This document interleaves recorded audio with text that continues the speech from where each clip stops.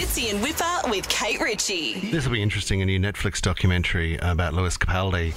How I'm Feeling Now is the name of the doco. A 26-year-old opens up about struggles with anxiety and his career and mental well-being. There's a bit of a trailer here. Have a listen. My anxiety is out of control.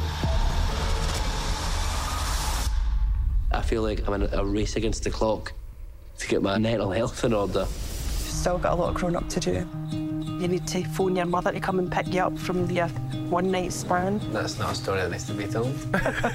Because you're having a panic attack. I'm glad you brought that up. Before you go. What a great accent on the mum. I know. Oh, both of them, really. He's so appealing, this guy, I have to say. Because over the years, you know, when you hear him chat and then you look at him and you hear the voice, like, it's almost as if traditionally none of it all matches. None of it makes sense, does None it? of it matches. But it then comes together. then at the end of it, that's the relief.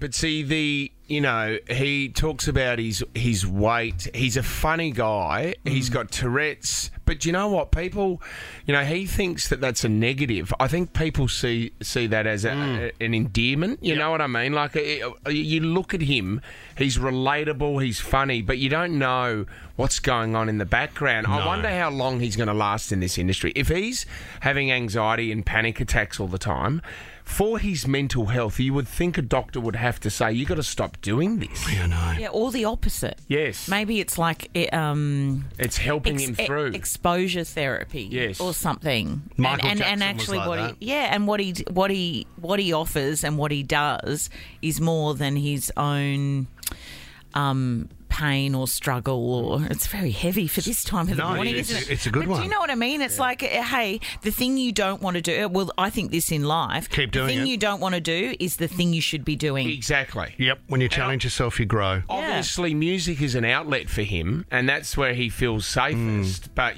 when you have to do it, and this is like what Daniel John said, I love music so much, but I just don't want to get up in front of a crowd and do it. Yeah. That's where the anxiety is. That's the perfect segue back to the night he had to make a phone call to his mum.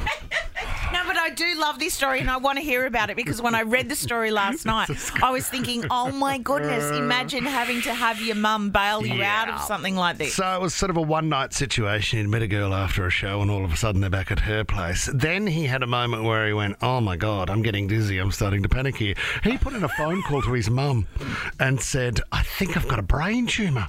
I think something's going on. She said, where are you? He said, back at some girl's house. We've just done it. And now I'm dizzy. She said, shut the F up and get a car and come home, which was just beautiful. He got home, had some paracetamol, went to bed, and he was fine and regrets calling his mum just post-act. Isn't that amazing? I mean, when you're putting it, you've got a good relationship when you're putting in a phone call to your mum based on that level of information you need to share. They're a pretty good team.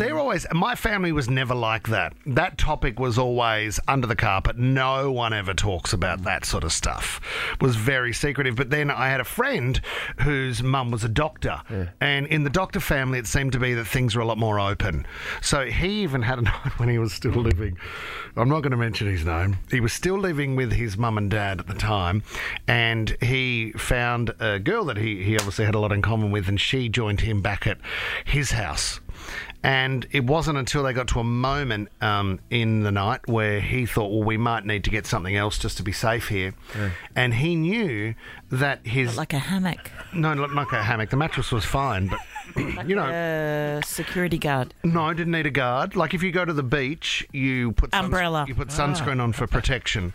You wear sunglasses, Gotcha, so he needed some level of safety. I've caught on now. Right. So I'm sorry to be so cryptic at this time of the morning. Are you talking about a condom? Yes, I am, mate.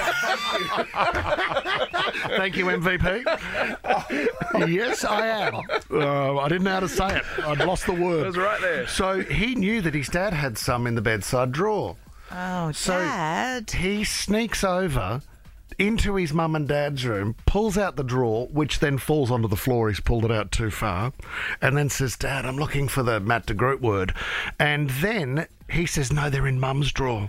So he then wakes his mum up. So both his mum and dad know. Why did okay. Sure. I know you hate my questions. No, I love your questions. Why do mum and dad have them? Yeah. Because they were obviously still using protection. How old? Gosh. Now I'm getting bogged down in the details. 55 to 60? Yeah, I find that a bit weird. Have you Okay. got some in your bedside drawer? Do I? Yeah. No. No. Do you have them in the glove box? Yes.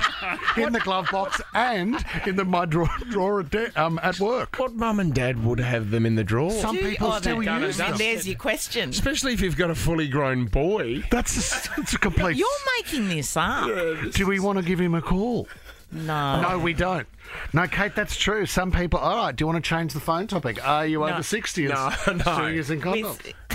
No, quickly, I had to ring Mum one night. We had an underage disco called Superstitions, and I had a little bit too many Eagle Blue, don't mind if I do, beers up beforehand. Eagle do. And there was a kissing competition between us mates to see how many kisses we could get on the night. Oh, yeah, okay. Unfortunately, I had a few too many Eagle Blues, and I came back with a total of 0. I was the laughing stock. It was 40 degrees that night. Mum and Dad bought me a Kootalines jumper, and I thought I have to wear the jumper to the 40-degree underage disco. Because it was new and cool. And I went there. No girl wanted to go near me, and then the boys laughed at me so much that they left me behind, Kate, and I was stuck at the McLaren Vale gazebo by myself crying, and I found a public phone and rang Mum and said, "Can you come and pick me up?" There's only one more girl I can try here. Mum, is that you? Sweating in a Kootalines jumper with a tally of 0. How was your night, son? Don't ask.